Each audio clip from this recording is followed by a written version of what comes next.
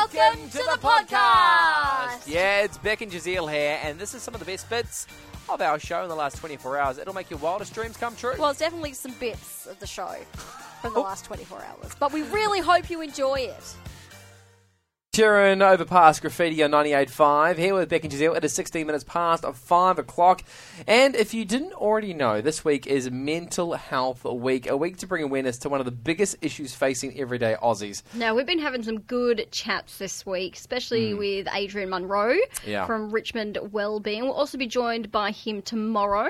Looking forward to that. But I guess one of the easiest ways is to, talk about it, to remove the stigma around it, because quite often, you might get in a state of depression or something similar, and you kind of battle by yourself. Yeah. You don't really tell anyone, and you kind of keep it all to yourself, bottled up. But a lot of us, if not all of us, will go through this at some stage in our life, some hardship, whether it be depression or something else similar.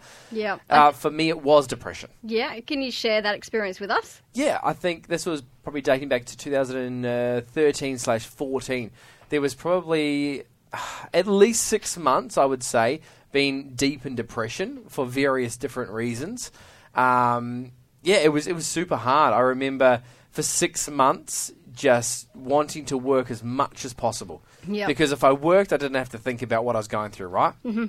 So I was doing 2 different jobs. I was doing like 16-hour days. I did not want to go home and be by myself. And so I literally just threw myself into work. And that's not necessarily... Well, it can go 2 ways. You Yes. can go like that, or you just can't get out of bed and do anything. And I remember, I'd come home and I would just spend some time reading the Bible and, asking God so many different questions. And in hindsight, yes, it was one of the hardest patches of my life.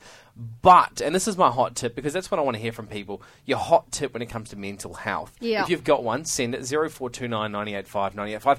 For me, it was inviting God in to how I was feeling and the pain and everything, because obviously we know God is a personal God, right? Yeah. He designed us very, very intricately. He knows every hair in our head. He wants to know what we're going through. And in that moment, I did turn to God. I know, again, you can go one of 2 ways. You can kind of withdraw, or you can draw closer. I chose to draw closer, and I'm so thankful for that. Because I often would just cry out to God and go, hey, God, like, why is this happening? Why is this? Why is that? There was 6 months where I didn't smile at all. Oh, and that's I remember heartbreaking. it was a very sad moment for me. I was at home. I was at my sister's house, and she said to me, she was like, "Oh wow, I just haven't seen you smile in a very long time." And so that next day, I was mulling over that in my head, and I was driving home. And I thought, wow, she's right. I haven't smiled. And, normally I'm a pretty happy-go-lucky. Yeah, exactly. Yeah, but I hadn't smiled in 6 months. Wow. So did you start talking about it? Did that help you?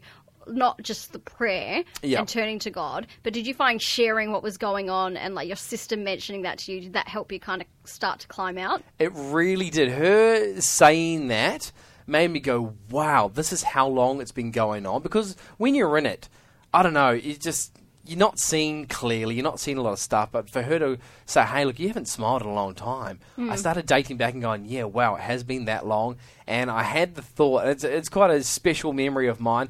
I remember sitting there driving home from work, a big long day, in the van. And I was like, you're right.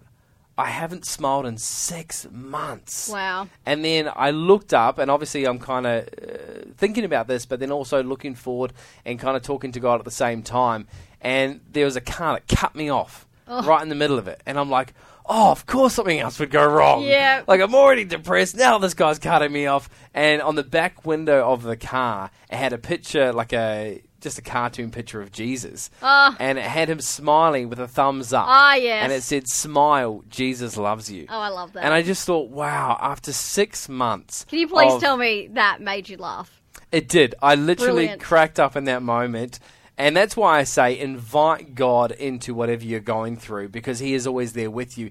And that, for me, was the catalyst to get out, to go, wow, I know God knows where I'm at, and I know that He wants the best for me, and that was the biggest catalyst for me. So yes, it was my sister talking into the situation, and then it was also God reaching out to me in that moment. That's kind of what started the process out of it. I love that. And of course, for some people, it might be a longer, harder journey, and you're going to need to reach out to external sources. So my hot tip is talk about it. Seek help. Get counselling. Go see your doctor. There's no shame in mental illness. You just need to take that first step. Maybe it's today. If any of this has affected you, call Lifeline 13 11 14. Take that first step. Pray. Seek help. Talk about it. Because, you know, it's not shameful. It's a human thing. It's what we all go through. Yeah. And you just reach out. This could be the start of the next chapter for you. So if you were struggling right now, just want to pray for you. I want to pray that God just lifts it off you right now, that God alleviates any pressure, any stresses in your life, in any area that you are struggling. I just pray that God gives you the strength to reach out right now and just get help. Amen. Whew, what a hoot that was. That was. Oh, I'm tired just from listening to it. Oh, I'm energized. Yeah.